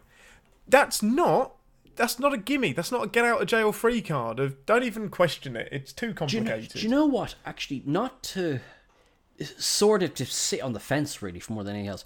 But I like when that's done well. Just go with it. When it stands in Tenet, it stands out. 100%, and it's annoying. It's the main premise of your film. So where I like it is when it's a MacGuffin for like radiation. So The Martian does it really well. It's just we solved the radiation problem of getting to Mars because we solved it. The film doesn't hinge on radiation stopping you from getting to Mars. We're now at a stage of our technology where we can do this, and that's fine. Yeah. Exactly. I don't need to know that bit of science. However, if it's fundamental to your plot, I feel like I do. And that silence is the silence of victory, ladies and gentlemen. There's a C word in my mind that I don't want to say it yet. Okay, let's get on to what I feel is the strongest part of this film. Talk about the score. Go on. It is very much the Zim. And I suppose before I go on, isn't that a barbed compliment? The strongest part is the score. I feel one of the reasons that I feel so strongly about Interstellar is I vividly remember the first time I heard the music from this. It was as I mentioned that they released Supermarine before Dunkirk hit theaters. Yeah. He released a film called a piece of music called Day One Dark. Yeah. Day One Dark was the sort of the promo. In the same way that a film gets a trailer, this was his trailer for the soundtrack. Mm-hmm. And I was working a job at the time where I had the time to listen to these things. And isn't that nice? Isn't it lovely? Yeah. And I stuck it on my headphones, and I remember feeling, and I don't think this is an exaggeration, I felt changed. Whether his was not the first score to ever use organ, and he has received quite a bit of criticism over the use of organ in this film. I feel that it's not so much an homage to 2001 as, like I said, in the same way that the film is a spiritual sequel, the score, I know there was not a score per se written for 2001, but everyone remembers the Strauss. Also, Sprach Zarathustra. I've either sounded deadly or like a twat. Anyway, it's one of them. And it absolutely is. Like that it is. This film is in so many ways a spiritual sequel to 2001, and the score has 2001 slapped all over it. This, to me, which I'm saying before I say to bloody everyone with ears, but no, to me, this is not just Zimmer's best score. This should be its own symphony. This transcends not only the film, which I feel it is perfect. I think that Zimmer and Nolan, they just get each other. It's why, like, I don't have any criticisms really about Dunkirk's score. You saw me, I was like, I want to say something. I feel like a dick because I'm saying bad things about a film that's fantastic. And the Dark Knight trilogy is fantastic scores, and Inception is brilliant. And why he was, again, I love Ludwig Göransson. Anyone who has heard the Black Panther soundtrack or the Mandalorian soundtrack, he's a fantastic musician. But the score for Tenet just didn't work. He doesn't seem to have that symbiotic relationship with Nolan that Zimmer does, because Zimmer was doing a little film, Dune or something. But this... So we were texting last night, and this is the one bit where you seemed worried, is what I started texting you, like, kind of, I hear what you're saying, but let's talk about Zimmer's score. And I talked about, so there was Day One, the theme for this film, whether it's played on a very, very quiet piano or on the loudest organ you've ever heard, it's the same theme in the same way that Cooper's search to save humanity is Murph's search to get her dad back. And it's Dr. Mann sums it up in a sentence. It's, if we tried to unite humanity around the idea of saving their ancestors, it never would have worked. If you try to unite them around saving themselves, you'll get more participation than you could have ever dreamed about. Which, is personified in himself, the selfish bastard. I remember laughing in the theatre, but the sudden appearance of Matt Damon did take me out of the film. It does kind of take you out of the movie. It's like, whoa, what are you doing here? Aren't you on Mars? And now you're going to hear the smartest words of any scientist ever. Matt Damon. I'm Matt Damon. Oh man, and again that for some reason I might be wrong. Just to derail you from the score, the entire Matt Damon planet scene takes me out of the film. This is the scene I was talking about. You could lift that entire story. The whole thing. I love don't need the imperfect locked scene. It's great. It's very tense. I love the whole. But what I love about that scene is I love Coop spinning the module to lock up. I don't. Oh my god! So delete the entire Man's Planet scene. You don't need it, but find a way to An asteroid. dock. Yeah, anything. Anything can do it. To find a way to dock, spin. That is the only bit of the score that I remember. I'm hideous at remembering scores, but I remember that because it's tension, tension, tension, tension. Spinning, spinning, spinning, spinning, and dock. It is genius. So this film, as all of Nolan's films have, nearly all of them, the soundtrack was released, and within day one, people were crying, going, "Where's the music for that scene? That's incredible!" Yeah. And so a deluxe edition was released within 7 days, I think, with that music added to it, It's because stunning. it's so the standout moments for me of the score are Coop leaving. So the transition of him driving away from the house to blasting up at the rocket, and that is Crushing. I texted you this last night, heart broke.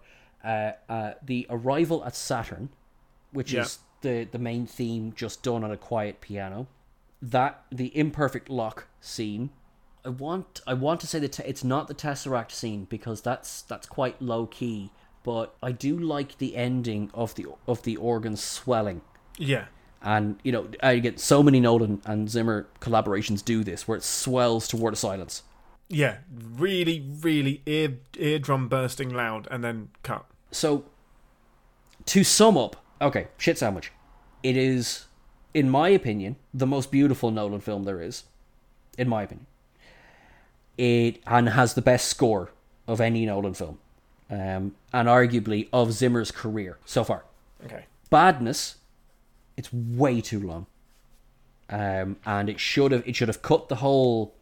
I feel you could have lost the man character and not lost anything from the film. Yep. I feel the ending was not necessary. I think you could have stopped it with Coop and Murph. Easy way to, you know, you look out a window and, you know, there's the wormhole, or, you know, it's easy enough to do that. Although there was one line. Coop is sitting on his house on the space station, and Tars arrives beside him and says, you know, "How do you feel?" And he says, "This isn't for me." I did like that. I liked the fact that he was able to look at, let's not try and be what we were, let's be something better. Yeah, absolutely. I did like that. So the ending is both a negative and a positive. And one last positive for me is that I think across the board, every actor, be they large part or small part, perfectly cast in this film. I have to say, 100%. I'm sure there's other examples of Nolan films where he's done as perfect a casting round, but to me, Interstellar would be get a perfect cast the way you got for Interstellar, and you're doing okay. It's Interstellar and Inception, I think, are cast perfectly. There's not a single character that I would change in any of it at all. I think it's casted absolutely beautifully. I think my summary thoughts are there are some genius moments in this film. Visually, I agree. It is visually probably the most stunning film I've ever seen. It's the most stunning of Nolan's films. This could easily have a 76-page script as well, because just give me the shot of Saturn, give me the visuals of the black hole and the wormhole as you have. You can't not watch that. It's beautiful, and I wouldn't cut a single second. And equally, there's some phenomenal bits of humour in what is a pretty dire story, like Tars. Tars is just, how can you love a desk that much? And he's just like, so what's your humour setting? My humour setting's at 90%. Take it down to 75. And he's like, knock knock. Do you want it to be at 60%? And it's just brilliant. And when they're talking about auto-destruct activated. Auto-destruct activated. Yep, take it down a bit. But when Man is trying to dock with the Endeavour, And he's just like, it's fine. No, he's going to be able to dock because of the autopilot. And Tars is like, no, I deactivated the autopilot. He won't be able to do it. And it's My like, trust settings are quite a bit lower. Oh, what's your brilliant. trust setting? Obviously lower than yours. There's just bits of humour that are brilliant, but I also feel like they don't belong in this film. Some of them, yeah, I love Tars. Potentially wish he was in a different film. He stands out in this film, doesn't he? Yeah. The sarcastic robot doesn't match the end of the world doom that we're facing. It's like, why would you bother to program him with a personality? He doesn't need one. Do you We're know what about I felt? functionality, aren't we? I felt that there is actually, because you mentioned End of the World Doom there, which of course there is. There is a wink and a nod, I feel, toward Michael Bay's Armageddon. You know, why would you send oil drillers up onto an asteroid? Well, I know Coop is not a farmer. He is an engineer. Right, no, he but is I've got pilot. a point about all of the Coop ending up in space thing. Right, so my whole issue with the NASA thing and him being the... So, they stumble upon NASA, but they don't stumble upon it. They find the coordinates because McConaughey from the future, using gravity and the bookcase, has given them the coordinates of NASA. That's fine, cool. But they get to NASA, and within about 6.5 minutes, McConaughey is now the last hope for mankind. Michael Caine knows where he fucking lives. He's down the road. Why not, knowing that he's a frustrated farmer, go to him and say, we need you for this mission? Especially since now he's apparently the only man that can do the job. How was this plan going to work? 'Cause it feels like it hinges on McConaughey, and he just accidentally himself into the plan. No, I can't argue with that because you're right. There are other ways to have got McConaughey into that cockpit, and to impress upon him the importance of this mission. I feel that the team they put together are great, and they're a fantastic, effectively a fantastic double team. Although the other guys are good too. There is so much good writing in this film that I feel like that was we need to get from point A to B, so just fold the paper over and just get Coop into the cockpit. Yeah. And right, okay. So I think is there anything else you want to say about Interstellar? Anything else that you think we haven't covered off? I feel that Interstellar, out of all of Nolan's films, I feel that Interstellar will be, maybe with the exception of The Dark Knight, I feel that it will be remembered longer than most of the other films in his back catalogue. Certainly more than Tenet. Inception would be, possibly the runner-up behind Interstellar in terms of longevity. I think Dunkirk is right up there, though. I think it's brilliant. I think Dunkirk is very, very, very good. It's a fantastic war film. It's a great story of the success of the human spirit, of camaraderie. It's all the good stuff, and I don't necessarily think it's any worse than Interstellar. I just don't think that in 20 or 30 years we'll be talking about Dunkirk. But I think we will be talking about Interstellar. I think Interstellar in 20 years is going to age poorly. I think Dunkirk will be a classic. I think it will be held up with Saving Private Ryan, The Great Escape. I think 1917 is in this boat as well, because I think that almost feels like a Nolan film as well. I am willing to admit that Interstellar, I don't enjoy Interstellar as much as I could because I'm stupid. So I don't allow my brain to just let the Fifth Dimension bookcase stuff happen and get a free pass. I have to have it explained in front of me, which is partly what I said about Memento. I kind of wanted to then run through back the entire film in 30 seconds so I understand all of the pieces. But I think the reason my stupid brain likes Dunkirk so much is because it's very efficient storytelling. It is not a second wasted. It gives me way, way more feelings than Interstellar. Interstellar gives me some awe, and it gives me some awe because of the kids and the 23 years and the videos. But Dunkirk is constantly edge of my seat, for want of a better word, entertainment, but then also crushing and heartfelt. It's just, I think it's cinema, to be really cheesy. I think it's what you go to the movies for. Interstellar, I feel like, is far more removed from the human equation. I think there's just stuff in it where our brains aren't able to get our head around. I don't want to come off like I don't like Interstellar. I really, really, really do. And I think as an essay, it's fantastic. I think as a observation of where humanity is going to go, where we are and how we get there, as a documentary, I think it's brilliant. As a movie, Dunkirk is a better movie. It is edited, it is restrained, it is better put together as a movie, and that's what we're judging here. I'm going to I'm going to sound like an absolute prick for a second. It's all right. You spent the last 2 hours sounding like one.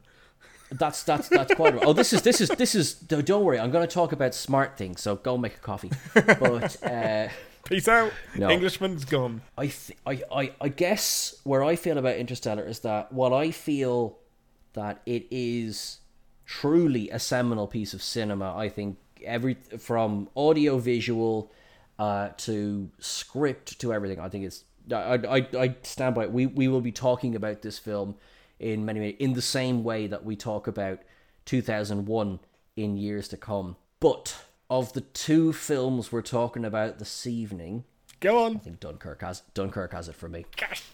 I know, that's hard. Right. It's really hard, and I think I would love to say that on a different day I'd agree, but as a movie, it is.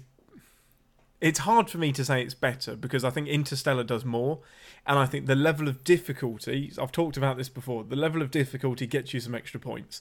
Level of difficulty, Interstellar is a harder film to make, but I don't think he lands it. Not in every single way that Dunkirk lands it. Again, to sound like a prick for a second, well, Dunkirk is a much fucking simpler film to make. It is, 100%. No, the story's already there. It is, and yes, it is.